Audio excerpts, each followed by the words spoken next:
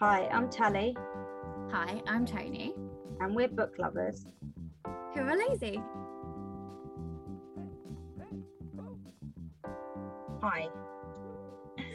Hi everyone. How are you? I'm good. As usual, I'm tired, but not because I haven't been a good girl for my sleep. I went to Oxford to see some family. And buy loads of books.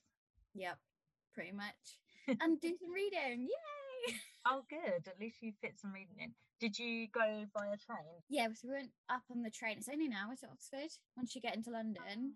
That's not too bad. So yeah, but it was mostly just reading in the hotel because we're obviously not out very late. So just get back to the hotel like 10, read for a bit. Were you there all weekend? When did you go? Friday. Oh, okay. Oh, that's nice. Nice little break. Yeah. So lots of walking. It's like a walking, cycling city more than anything. Yeah. And there's lots to see and not many days to do it in. Trying to squeeze it all in. Mm-hmm. But yeah, I'm nearly finished with the final Kingdom of Ash book. I have a suspicion there might be one more. I need to look it up. It doesn't feel like there's enough time for her to end this whole series. Is it one of those ones where you're looking at how many pages are left and you're like, you're going to resolve all this? I don't think so. Not enough. Or it's going to be a rubbish resolution if you are. If there's another book, I'm going to buy it because I'm invested now. I need to know. Too deep. I'm way too deep now. What have you read? Okay, so I listened to an audiobook on the weekend. It was 11 hours. I started it Saturday morning and finished it last night. I could not stop listening to it. And it's a non-fiction called Chavs, The Demonisation of the Working Class by Owen Jones. And oh my God, it's going to be a book that I'm going to tell every single person I meet to read.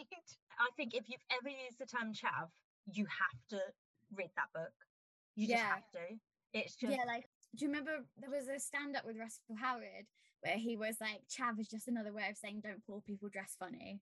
Yeah, literally. Yeah. And it goes into all the history of it, and it's all interwoven with so many politics and everything like that. And it went really into the housing situation in the UK. My dissertation was written on housing in Stevenage.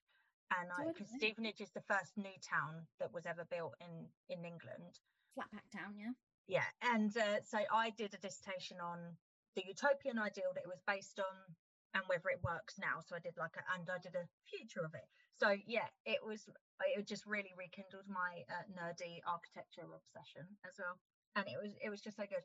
And it just, I just loved it. It makes me want to go, like, I've always wanted to be involved in politics, and whenever I think about going into it, I'm like, I'm not the right person for it, because if someone argued with me, I'd cry. So I'm just not the right person for politics, even though I'm passionate about it.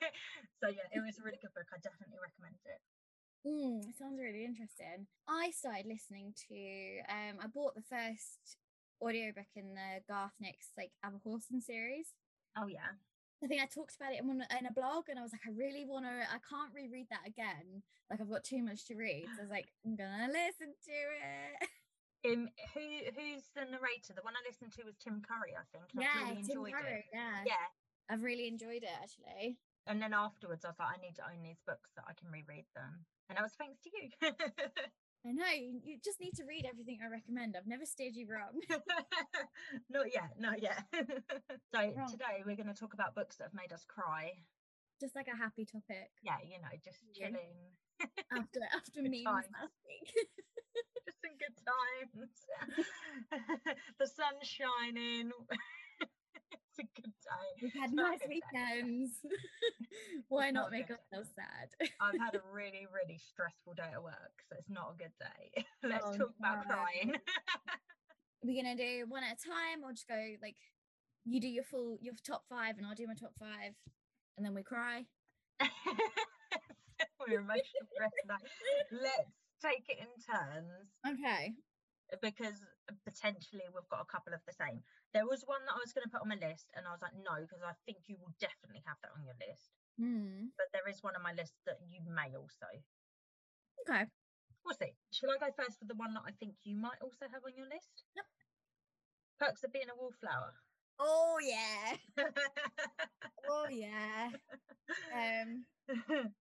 Yep, that's on there because it's just I just think it's really the narration's so well done because you're inside Charlie's head and it's like a stream of consciousness style of narration. Yeah. And you're there you're kind of thinking these thoughts as he's thinking them because you're reading them as he's getting sicker and sicker and sicker and the thoughts get more and more chaotic and I just that poor boy, you just want to cuddle him. Oh my god, yeah. So needs a hug. So for anyone that doesn't know, Perks of Being a Wallflower is by Stephen Chbosky. Is that how you say his surname? I say Chomsky, but I'm not sure that's correct at all. One of those, and it's about a young boy, Charlie, who is 16, I think 17, because he missed a couple of school years, didn't he? Yeah. And it's contemporary fiction of basically his school year, making friends / his mental health deterioration. Yeah, but he's had time out because of his best friend killed himself, and that obviously caused a further mental health lapse. But he'd had mental health issues before that happened. Yeah. And then he had to return back to school after a bit of a stint in I believe in a facility. Yeah, that's why he missed a few years of school. Yeah. It's been a while since I read it. I reserve that for when I'm ready to truly bawl my eyes out. Yeah, and then he goes back to school and he makes friends with a couple of sort of quirky kids in the year above. And they introduce him to they kind of bring him out of his shell and introduce him to happiness again almost, don't they? And then it all seems to be going a little bit too well. Yeah, and then they go to leave for college and it kind of pulls the rug from under him, and his favourite teacher moves on from the school. So it's a whole thing, and it's a lot for him to handle. And then he starts to have flashbacks to something that happened to him after discussing it happening with a girl he's kind of interested in. And then the flashbacks get worse as things progress in their relationship. And I just needs a hug. It's like really, it's almost like a diary, but it's like it's really intimate, isn't it? How it's written. You are fully in his head. They happen. Yeah. That's why I kind of call it like stream of consciousness kind of style. Like it's not always cohesive because thoughts aren't always cohesive. And I think no matter how old you are, I'm in my 30s, I can still read that now and remember, like it still strikes a chord. I can still feel those emotions. I think it's been written really well. And it's obviously it's like one of my favourite quotes in that as well is that I feel infinite thing. Yeah. And it's got a film adaptation, which you said doesn't hit you as much, but doesn't cry. I made some of my friends cry when I made them watch it. Yeah, I cry solidly throughout that film. Every time I watch it, it kills me. Even worse because I know what's coming. Yeah. I think the actor in it, he plays Charlie really well, to be honest. Yeah, I think the casting of all of them, like Emma Watson and Ezra Miller, I think they were all brilliantly cast. And you can just see, like, there's just so much going on his face. You can see, because trying to translate that from my head written down to acting is quite a task. And I think he does really, really well. Your turn. Tell us one. Okay. So I'm going to stick with my original list, even though I feel like All the Bright Places probably has kicked one of them out. That was the one I was going to add, but I thought you will probably have it on your list. That's a bonus one. Yeah, I think I've spoken enough about that one. Yeah. So that we're going with my original 5 that I have done before. Yeah. But I think, one of them would now be superseded by All the Bright Places. Do you have an idea of which one you think? Yes. So I did have Kite Runner on here. Khaled Hosseini. I've never read it. Sorry if I have mispronounced that. I'm not good at names. It is set in Afghanistan, and it follows like the story of like 2 young boys when they live in Afghanistan together. One of them is the son of his father who's very rich. They have a big house. And then the other boy is the son of their servant. Right. But they're best mates. And it kind of tells their story as best mates in Afghanistan. And some stuff happens to his bestie, which is quite sad, which caused them to kind of lose their friendship. So Hassan suffers something happened to him, which I can't tell you about without massively spoiling the book. But he kind of basically lets it happen. Does he kind of have to let it happen because of his position? For selfish reasons, basically. He's a kid, he makes a selfish decision, something bad happens to his friend, and the friend knows he let it happen. And they kind of drift apart. And then it is set in kind of the time when obviously the Afghanistan wars were happening. So him and his father choose to flee. The servant and his son choose to stay. And so they flee, they move to America. So then it kind of jumps forward in time to his life as an adult. He meets his wife, and then he finds out that Hassan has died, and that he is gonna go meet his son there and rescue his son from quite a bad situation with the forces over there that had invaded. But it's so sad, the whole thing. And then when all the stuff with them, what happens to Hassan's son is not good. And Hassan's son has had some really horrible things happen to him, and he's only really young. Oh no. Yeah, so his son has had a lot of bad things happen to him, and it's all about him trying to make up for what happened, what he did to Hassan by taking care of Hassan's son. And I read that in sixth form, believe it or not. Oh and wow.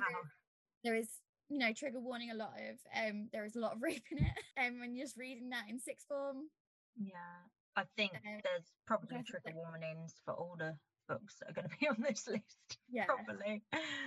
Yeah, so I've seen Kite Runner a few times, and I always, again, I knew nothing about it. You've just made me want to read it because I like a cry.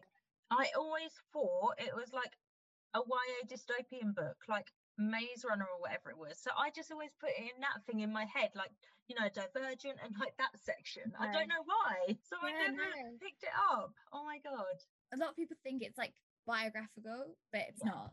It's just that well written that people think it is, because the main speaker in it, he becomes a writer in America. So everyone assumes that's actually Khaled Hosseini's story. And he's like, no, it's just very well written. Yeah. I made it up. Based on like his childhood and like as in the cultural aspects of it. Yeah.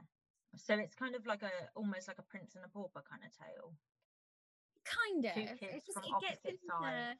Yeah, it just gets into all the politics and the war, and then also just like it just covers a lot of pretty serious topics. Yeah. But in just a really well done kind of way. And obviously that's a war we don't get told much about. Yeah. And it goes into some of the history before that as well, like prior to the most recent like wars in Afghanistan. So it goes into sort of the last 100 years or so and all that kind of thing, but like in the context of the situation. Yeah. It's really good when you read a book that it teaches you something about history that you didn't know, and specifically history outside what you would know anyway. But you still enjoy the story anyway. Yeah, I recently read Frankenstein in Baghdad. I can't remember the author, Ahmed something. So that's like a retelling of Frankenstein. Yeah, the sort of history you don't tend to get taught. It'll be a very washed over version. I remember the teacher I had that taught the book. She didn't gloss over kind of some of the English involvement in the history. Oh wait, so you didn't just read it as I did it in sixth form, as in it was a taught book. I thought you meant you just read it when you were in sixth form, like. Yeah, it's a bit intense to be like, especially if you read bits of it aloud and you're like 17 in class. That was a lot. I remember reading of Mice and Men out loud. I think that was the only book we read out. No, and Harry Potter. They were the only books we read out loud at school. Yeah, I had a teacher that was really into reading things aloud, so I did it a lot. Yeah, I used to always get told off because I read ahead, because people read too slow for me. I had a great teacher, really good teacher. She's very strict, so most people didn't like her at school, but I loved her. And she knew I was reading ahead, and rather than tell me off for that, because I was reading for pleasure, Yeah, yeah. So she would just like, when it came to my turn, she'd go Tony 76, and I just flipped to the. I used to have like one finger where I thought people were and one finger like Yeah. where I was, and I'd flick back and just check and be like, no, a couple more pages. She literally would just say the page number to me, and then off we went. That's how it should be, because you should Yeah. encourage, or you shouldn't discourage people who want to read or want to read ahead. She was great. I used to do like homework from other lessons in her class, and she's like, "You're not being disruptive. You're doing work, and you're not behind on my class. So what does it matter?" No, so I'd get her work done and then do other homework. And she's like, "What are we doing today?" That's a good teacher. I like that. Yeah. There was one I was going to put on this list, and I decided not to, but I'm going to mention it. I was going to put Crooked Kingdom on this list, but I thought no, because it's a sequel. I can't talk about it because they could be difficult to explain why it made you cry. Pardon? It's going to be difficult to explain why it made you cry without spoiling everything. I bumped that off, but that's another bonus one that was originally on the list, and I replaced it with The Book Thief, Marcus Zusak. Oh, got it. Not ready yet though. Obviously, you probably know what it's about. It's based, it originally starts in 1939 in Nazi Germany, and it follows two characters. It follows Death as a character, and it follows a little girl called Liesel. She becomes obsessed with hoarding books, and obviously because it's Nazi Germany, there's a lot of books being burnt, etc., etc. And Death flits in and out of her life as the people around her obviously die. And it's really clever because it's literally follows her and just her obsession with books and what's happening to her in the world around, in the town around her. And she doesn't have a full grasp on what's happening because she's a child. It touches on all of the things that are happening in Nazi Germany, and she doesn't have like the full comprehension of what's happening. And it's just kind of heartbreaking, obviously. Like, have you ever read like Anne Frank's diary? No, I've always wanted to. It's just a teenage girl's diary, so a lot of it's just like mum and dad are annoying. I tried to clean, but I made too much noise and everyone told me off. And I like this boy. I think about kissing this boy. It's just a teenage girl's diary, but she's like trapped in an attic the whole time. And then it ends very abruptly, and obviously that's the point at which they were found. But then the conclusion in the one I've got was that the camps were like liberated 2 days after she passed. So it's like if they'd have just lasted like another week, it wouldn't have happened. That's the bit. The idea was the actual book is itself is like obviously very hard hitting, but that's the bit that I was like, that you didn't need to do this to me. Yeah, it didn't make me cry for them, but it was that bit where they were like, the conclusion. It was just like, oh yeah, they'd have just made it like another week in hiding, they wouldn't have died. That's just not fair, is it?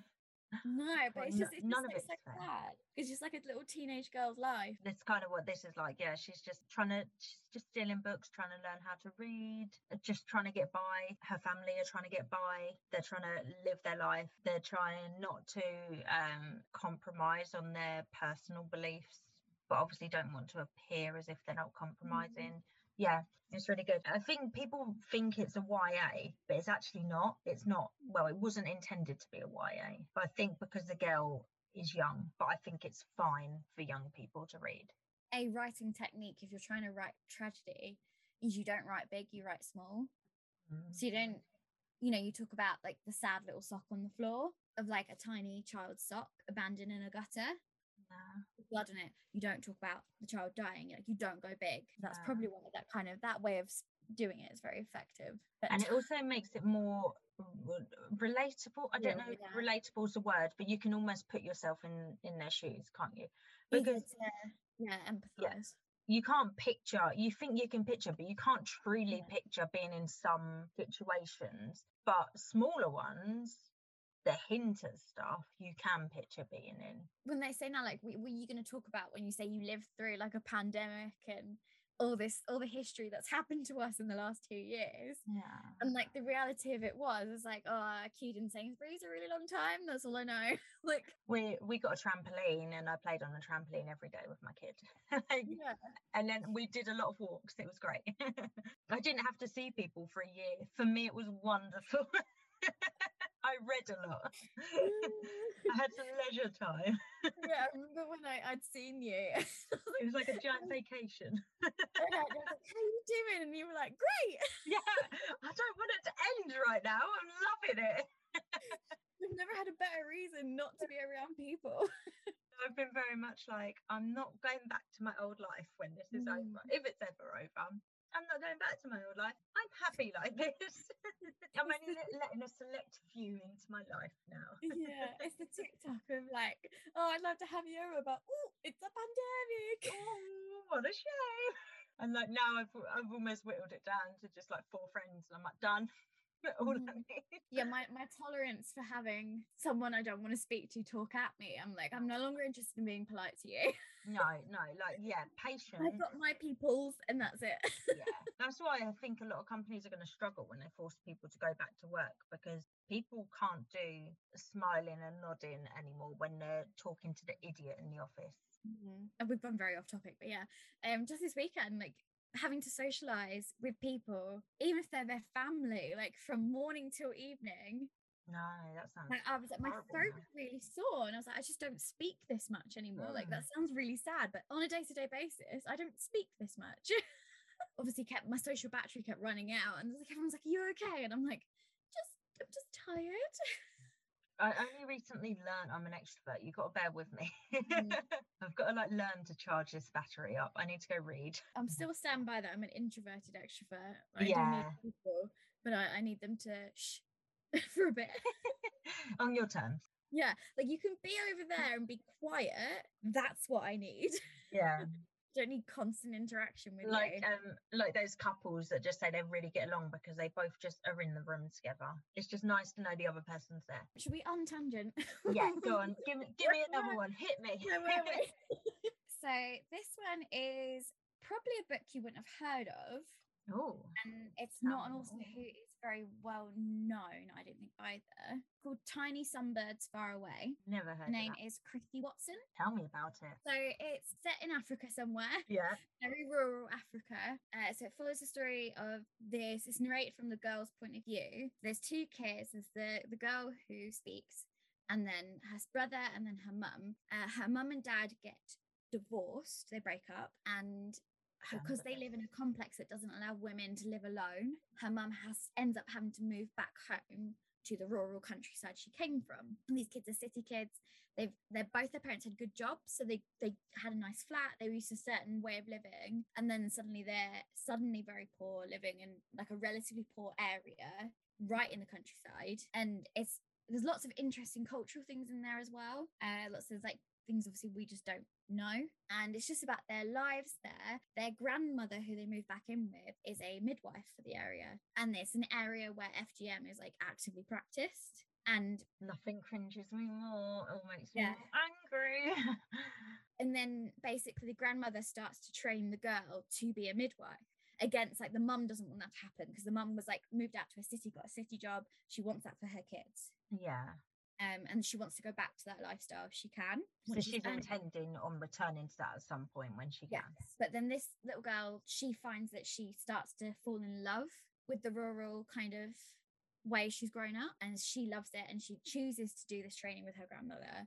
And so she attends births of women who have had FGM and obviously have complicated births as a result. And then she also attends births where her grandmother chooses to do it to baby girls as well, on the premise that I will do it properly and make sure the baby girl isn't harmed, and in a way that means she can give birth safely. I would rather they didn't go to someone else who wouldn't do it properly. And the little girl is very conflicted because she's just seen like a lady have to be rushed to hospital because she couldn't give birth because of poorly done FGM, and then she's seen her grandmother do it, and so it's the ethics of that. That's a horrible position to be in, morally speaking. Like, grandmother is like, if I don't do it, someone else will do it badly, and then women won't be able to give birth safely when they're older.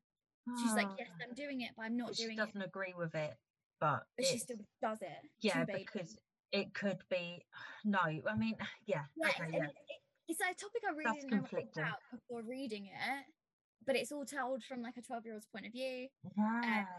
And this part of Africa, there's quite a lot going on politically at the time. And then her mother, so she chooses not to engage in rural life at all. She works at a hotel for tourists where she falls in love with a white man who lives there and works there. And he's American.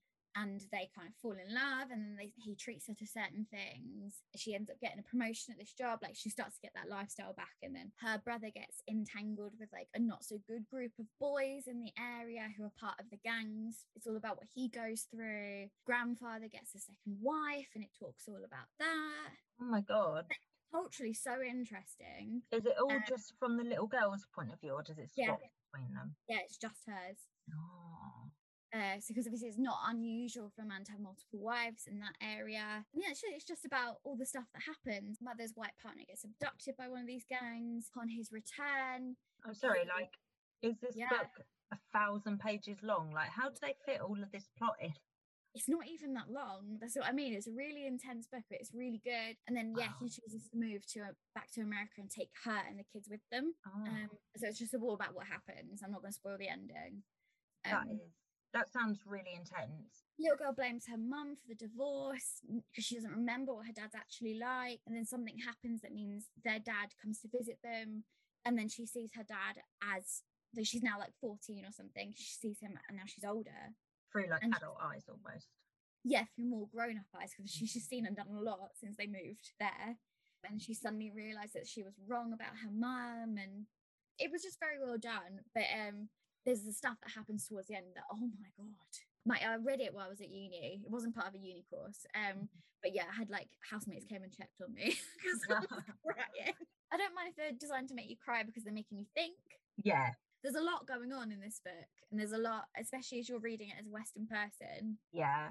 Yeah, I don't know. She's got other books as well. I've got one of her other ones, but I've not read it yet. Because I haven't been able to face it because I feel I don't trust her anymore because it was you're just trying to make me cry. I was like, I need to be mentally prepared for this. It's been like 6 years. I know the feeling. So, yeah. That sounds really good. Like, yeah, your books sound really like thought-provoking. Mine are not so much, but yeah. It makes you feel what it makes you feel. Okay, so this is a book that I recently read. It's called Before the Coffee Gets Cold by Toshikazu Kawaguchi. It's a translated piece. It was originally Japanese. So it's about a time-traveling cafe, basically. So it's a little coffee shop in Japan. If you go in there and you order a coffee and sit in a certain seat, you can go back in time. But there's lots of rules. So the rules are you can only do it once. You can only do it from that seat and you cannot leave that seat. So you can only go back in time to when you've been in that coffee shop, and you can only stay in the past till the coffee gets cold. So you've only got 15-minute window or whatever, which sounds like a weird premise. Like, who would, there's so many stipulations. So the book is broken up into 4 stories that all revolve around obviously the coffee shop and the staff that work there. The first story is I won't go into too much details about them, but like the first story is a lady who her boyfriend broke up with her in that coffee shop and she wants answers why. It's been 6 months or something. So she decides to go back to try and get the answers of why he broke up with her because she really loved him. The next one is about this husband and wife that always go in there. The husband's got severe dementia and doesn't remember her a lot of the time, so she wants to go back to a time when he remembered her. It goes on from there. So there's like a lady who comes in and she wants to go back and meet her sister who's passed on, but they were in the coffee shop at the same time. Eventually goes on to a mother who wants to know if she can go to the future because she is pregnant and is not sure if she is going to survive the pregnancy, and she wants to see if she can meet her child. So yeah, as a mum, that broke my heart. I think I still would have been upset before, but I think as a mum it hit me different, and I actually cried for like I'm not even ashamed to say I probably cried on and off for about a week over it. But it's just really, really well written, and the idea of it, and you know the staff so well, and you know, it's the same staff are in and out of all of the stories because they're the consistent in the coffee shop. And yeah, I can't really say much more because they're obviously kind of short stories. That's just a. So is it like omniscient kind of narration then, or is it told from like a staff member's point of view or something? Yeah, no, it's not from anyone's point of view. Sort of an overseer narrator. Yeah, like the little ghosty ghost. Oh, omniscient third person. It's just a really quirky little idea. That does sound heartbreaking. It's a really quirky little idea, but I don't know how they managed to break my heart with it, but they just did. And the first story of just like, not just, but you know, some woman who's like, I don't know why my boyfriend broke up with me, and then it's like a false gives you a false sense of what you're going to be dealing with, and it just gets progressively darker and darker. And there's a sequel that came out last year, I think. Okay. But looking at reviews, it's more light-hearted. I hate those ones where it's like affecting you for like several days. It's like a little cloud. Can't explain to anyone else what's really wrong. No. Like something happened to some fictional people I've never met and I'm not okay. Yeah. And I don't know what's going to happen to them because it's a book and it's done and that's it. And I think about them. You just like doing your teeth and you're like, remember this? And that does happen as well, doesn't it? You're just like making a cup of tea and you're like, oh, remember when that person. Yeah, but it's like a book thing. I'm like, I'll be in the shower and it's like, you haven't really cried about this sad book since you like finished it. Do you feel like doing that now? I'm like, I don't have a good time. I feel like this needs to be a quick shower. I don't have time to cry. I don't have time to be emotional. It's always like when it's very inconvenient and brain's like, want to deal with this now? And I'm like, I'm making toast. Yeah. Oh, God. Thanks, brain. Brain. Okay, so my next one is, it's not really like the whole book, but if you're talking about like one where I know it pretty much is guaranteed to make me cry. That's what I want to hear about. Yeah, so it's not like the whole book isn't sad, but there's like a bit in it that doesn't matter how many times I've reread it, always makes me cry. And that is in the final Harry Potter book, when he goes and gets the memories from Snape, sees them, finds out all the truth, and then, unlike in the films, has to very slowly walk to the forest. Can I do spoilers? I mean, if you haven't fucking read Harry Potter or seen it by now, like, what's wrong with you? I think like we're 10 years, 10, 15 years after the films came out, for Christ's sake. You're just going to have to skip like 10 minutes if you haven't read that book or seen the film. But also, if you haven't read all the book or seen the film by now, you probably don't care. So yeah. So obviously he knows he's got to walk to his death. And he does it alone. He chooses to walk that path alone, which is obviously very symbolic to do with like the Deathly Hallows and all that kind of stuff. And the narration of that bit's really well done. Like the books have a lot of flaws, but that bit I think is really well done, because the whole time he's walking, he's thinking about like how he's never valued the number of like the miracle of his body and the number of heartbeats he had left in his breath. And he's just like marveling at the miracle of like being alive. And then he's thinking about all the ways in which everyone who ever took care of him, stood up for him, have died. Everything, one by one, these people have fell. Yeah, it's so well done. How is just you talking about it so hard? That's obviously my writer prowess. Oh God. And yeah, he's just thinking about like, there's no one left. It has to be me. I have to die. And he does that walk alone, and he chooses not to say goodbye to Ginny. And he just stops long enough to say to Neville, "Oh yeah, can you kill the snake?" And then Neville's just like, "You're right, Harry." And he's like, "Yeah, I'm fine." It's just, he grows up so much, doesn't he? In like that moment, he just accepts it. And yeah, because then obviously because I hate when people are like, they don't explain how Voldemort dies, how it all works, how Harry's the Horcrux. Like they do, just read the books. Yeah, it's when you watch the films, it's not going to make sense. No, like when I watch the films with people who haven't read the books, I have to fill in so much for them because they have so many questions, and I'm like, well, good point. It's the way Voldemort dies is wrong, but I'll rant about that in a second. We need to do like a Harry Potter one, versus film. But one book, one episode per book.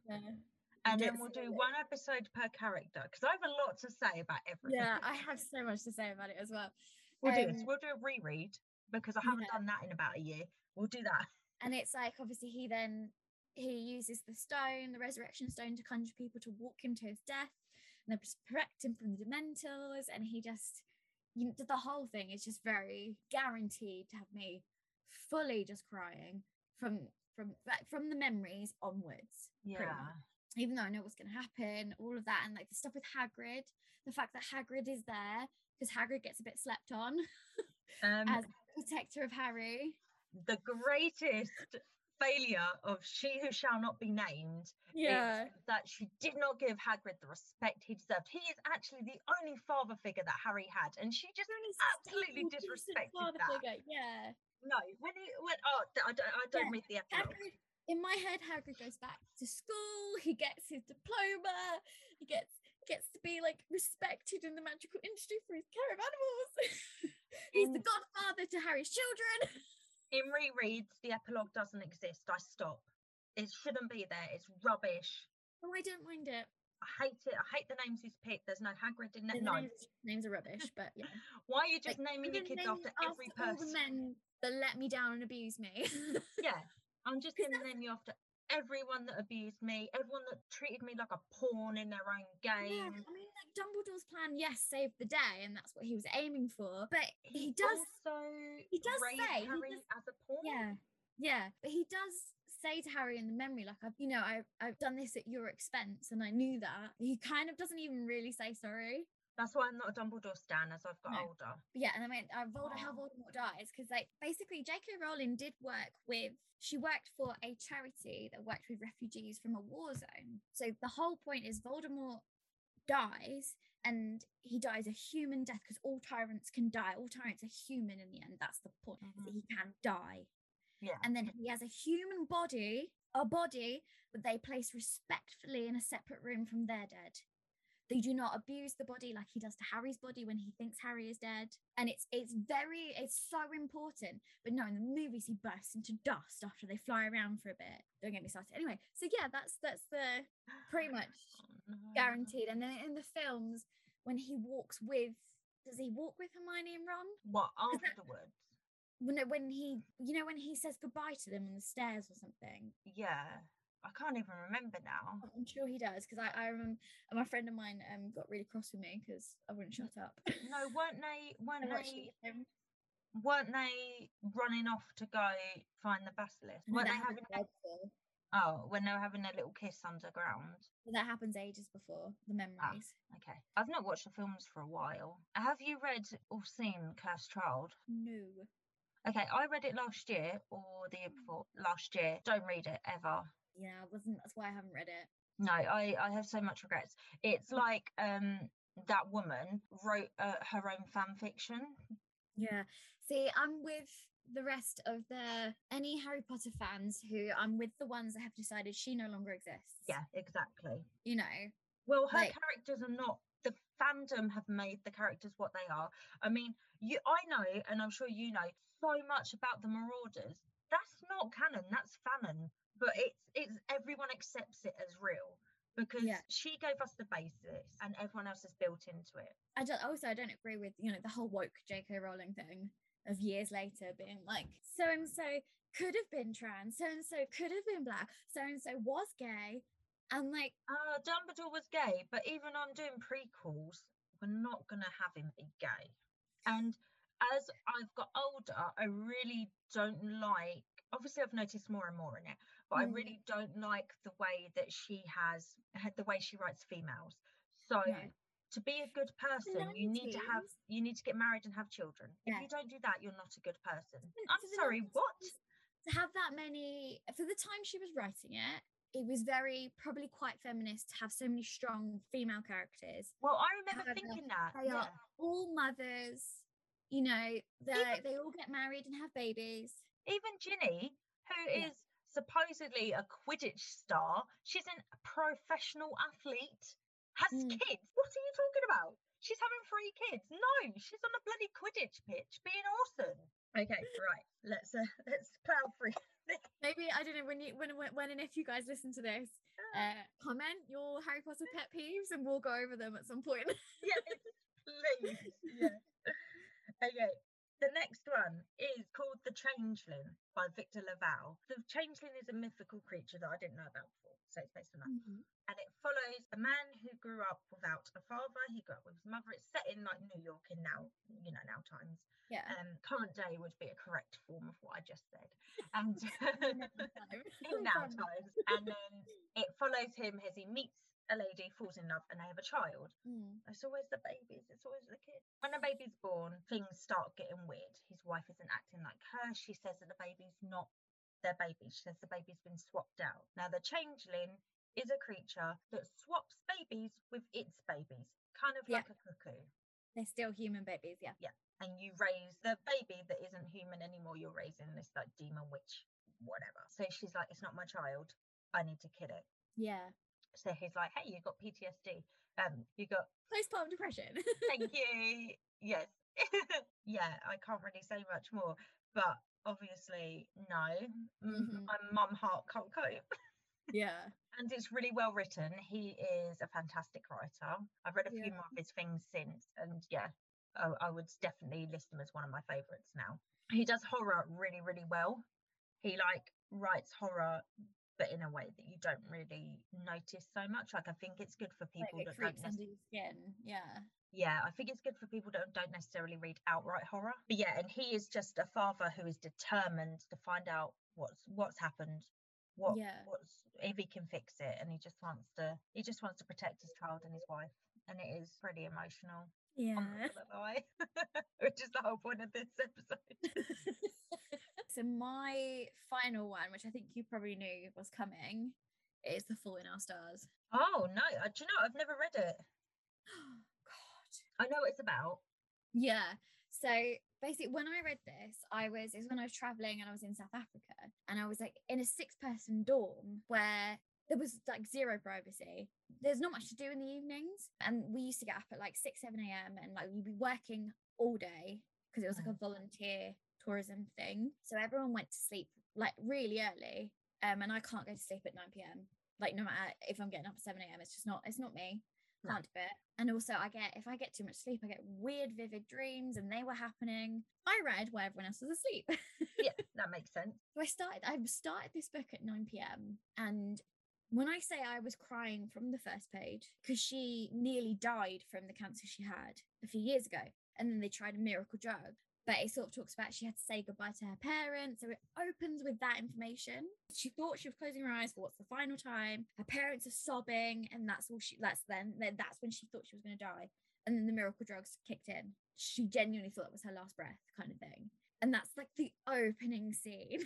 So it opens on what would usually be the end of the book. Kind of. The emotional climax of the end. It opens with that. You're straight in at that. And then like the way it discusses cancer and being ill is very much like how you'd actually, if you were living with it, you can't be sad all the time. Her and her family make a lot of funny jokes about cancer and things like that, because she there's that one day where she's been hanging out with the boy all day, and then she was like, and then I had to go to bed because I was tired from a long day of having cancer.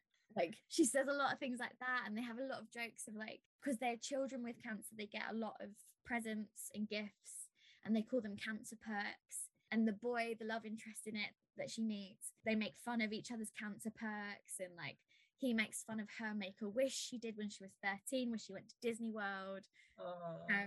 He takes the mick out of her for that and stuff. So she meets at a cancer support group. She meets a boy called Augustus. He is no longer, cancer is in remission.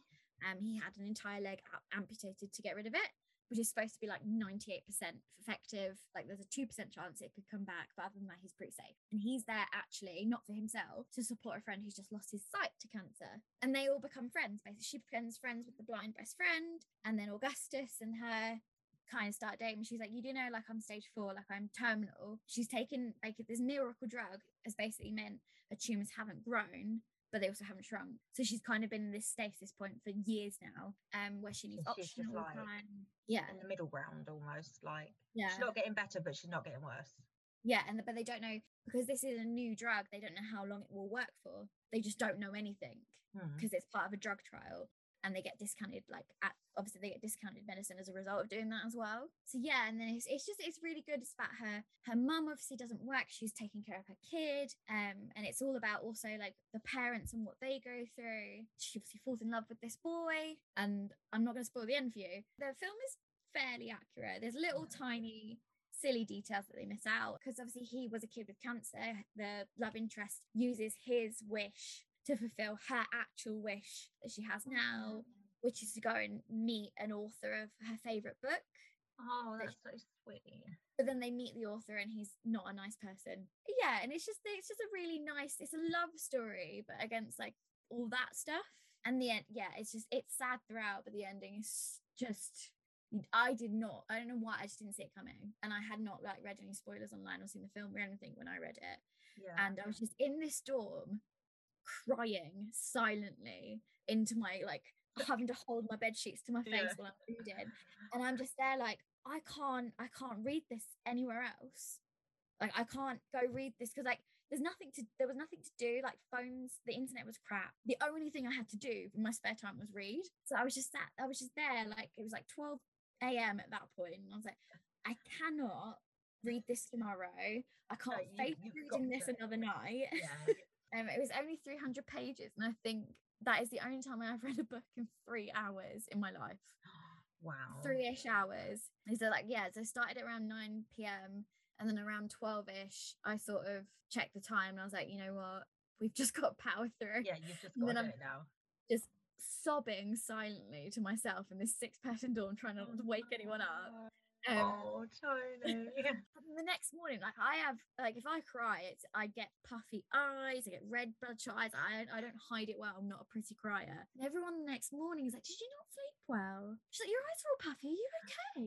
Like everyone's like asking emotional turmoil. They're all asking if I'm okay the next day. I was like, I read a sad book.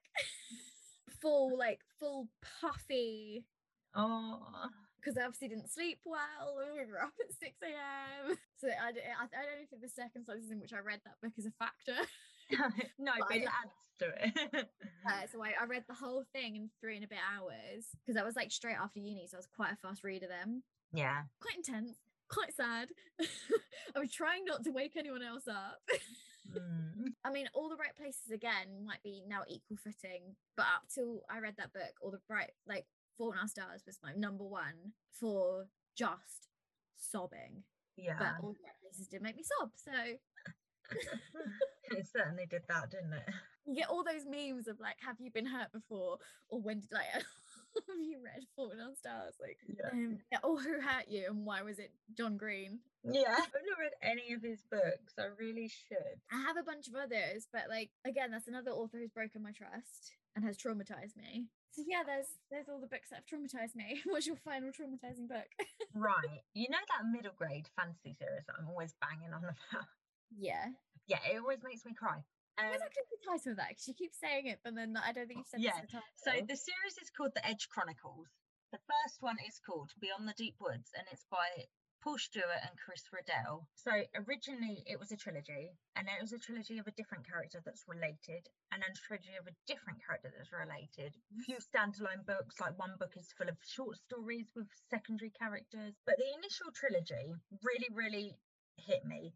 I read it when I was about 14 for the first time, and when I reread it now, it still hits me. I was going to say in the same way, but not the same way. The first book follows Twig, who is a human who was abandoned as a baby, and he's being raised by wood trolls, sorry. And this is a fantasy world where there's lots of different types of trolls, etc. It's really good for world building. I actually have never read a book with as good a world building as this one.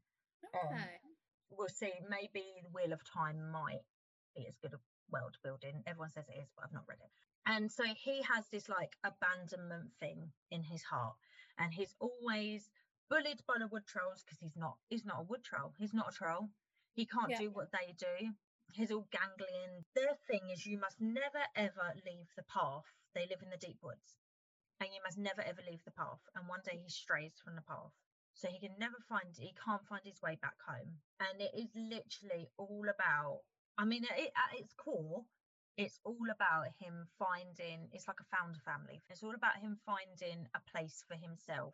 Yeah, found family usually That's gets it. me. Yeah, that's it. I mean, it's an amazing, the original one is an amazing trilogy. They're all amazing, absolutely amazing. Yeah, and the first one really, really gets me because it's all, you know, it's just about this boy who's all alone and he feels like no one loves him. He doesn't know who he is, and he finds people along the way that he thinks he can trust, and it turns out he can't trust them. And no, and I'm so pleased I read it as a teenager, and I definitely will be reading it to my son because it's just, I think it just teaches you so many good things. And like even now when I read it, it still makes me upset. It makes me upset in different ways, but I'm still upset over it all. Yeah, the skullduggeries, like this, obviously they're not sad, but I just wish I'd read them when I was younger. Yeah. Because like, yeah, I love Valkyrie, and I think I would have related to her a lot while I was at school. Yeah, guts. I'm gutted that I never read them as a teenager because I'm like, these would have been so good for me. Yeah, like I was thinking about how obviously I recently read the Shadow and Bone trilogy, and I was like, this was really enjoyable, but I would have eaten this up as a teenager. I Yeah. would have loved it. As an adult, I was a bit like, some of these tropes are a bit Yeah. So when I was younger, so Abhorsen series really related to Lyriel when I was younger. Like that book, that's probably why they mean like I love those books so much. But like, because Lyriel was like so out of place and no one understands her, and then she goes on this journey. Yeah, like a journey of self-discovery and finding her place in the world. And how can you not love those books? And then I have an honorary mention for like one that the ending makes me cry. Yes, it's not necessarily a book that makes me cry. Okay. So it's one of the Cassandra Clare books, the Infernal Devices one. Because you go on this whole journey with all the characters, and there's like a love story, and everything ends good. And then there is just like a conclusion of one of the characters is immortal, one is human. So yeah, the conclusion is just about when he passes away. No. Which like is not a spoiler because it's obvious. Yeah. This is within like the whole Shadowhunter world. This is the one set in the 1800s, and then the Mortal Instruments ones are set in like modern day, and then the ones are set in the storyline after that, like the other series. And it's just, I was like, you didn't need to do that, you know. It all ended really ambiguous. We didn't need to know. Yeah, like we all knew it was going to happen, but you didn't need to tell the story of it. So how many books is in her world? Is it like 20 odd or something? Because I'm intrigued, but it sounds like it'll take a lot of reading. Okay, so there's about 19 on my shelves, and I believe I have all of them. Okay. Yeah, that sounds like a big commitment. I've joined a thing in one of the book groups I'm in on Goodreads. They do like read-alongs, themed ones in different months, and they're doing an August to December one where you have to list 100 books that you have on your TBR, and you've got to try and read as many as you can. They've said, you know, you're not going to read 100 books, and I'm like, I'm struggling to even pick 100. I want to read so many. I've got so many to read. But then I think a friend asked me, she was like, okay, you've got all these books, and you always make jokes about like how many you need to read, and then she's like, how many have you actually read from this? And I was like, I read that. Like we went shelf by shelf, and she was like, right, yeah, fair. But there's too many. The bottom shelves, the shameful shelves, which are all like triple stacked, that aren't in the pictures or the TikToks. Yeah, I've got like a pile of shame, which are books that I started and then for no reason whatsoever just put down. No, I'm not DNFing it because I was into it. Yeah, even if I hate it, I usually will persevere. There's probably been 1 or 2 books ever that I have just gone, no, thank you. Yeah, series. Game of Thrones is one of them. I've got a lot more comfortable with DNFing because I'm like, there's too many books I want to read. So yeah, I read one that was lent to me from a colleague at work, and I pushed myself to 100 pages, and I was like, no. Yeah. So like, I keep trying to. I've got classics, and I really want to read them because it's just good. It's nice to read classics, and especially a lot of these ones are like starts of certain types of genres. It's just like interesting. But sometimes they're not easy reading, and they really do put me behind in like everything else I want to read because they take me longer because I'm not overly enjoying them. Yeah, that's how I felt with like some classic horror that I read. Our house is very much, if there's a space where I can stack books, then books are being stacked there now. Yeah, before I got the bookcases, I used to be like ceiling high stacks of books. Yeah.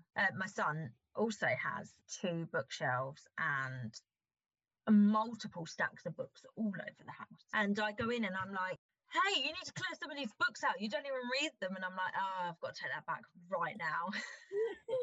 Because what if he makes you do it?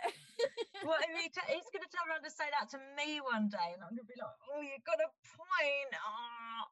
So then I'm like, no, it's fine. We can keep those books. It's fine. Yeah, Mummy, we're going to do a spring clean. No, we're not. No. I'm like, I can't say things to him that I'm not willing to do. And the biggest one of them is get rid of books.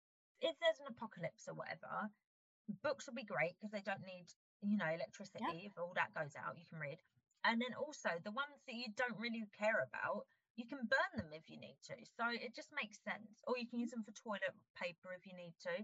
Yeah, it just makes sense. We're just preparing for the apocalypse. It's just preparedness. Yeah, I always think that thing was like, oh, like couldn't grab my books in a fire. There's too many of them. Like this has cost so much. Oh my God, yes. If I sat down, no, I can't. Yeah, that would be the biggest thing, is that these are all, especially like weird, interesting editions that I've got from charity shops. I'd rather just go down with them. Whenever everyone's like, oh, what would you like, if everyone was safe outside and your pets were safe, like, what would you be most sad to lose in a fire? And I'm like, the books. Yeah, obviously. On that note, there you go, guys. in the comments, wherever, Instagram, Just let us tell know. us books that made you cry and or give us a Harry Potter rant. You can DM us on the Lazy Book Lovers podcast Instagram as well, and like if you're comfortable with us sharing it, we'll share it, and if not, we're going to share it anyway. We'll just block your name out.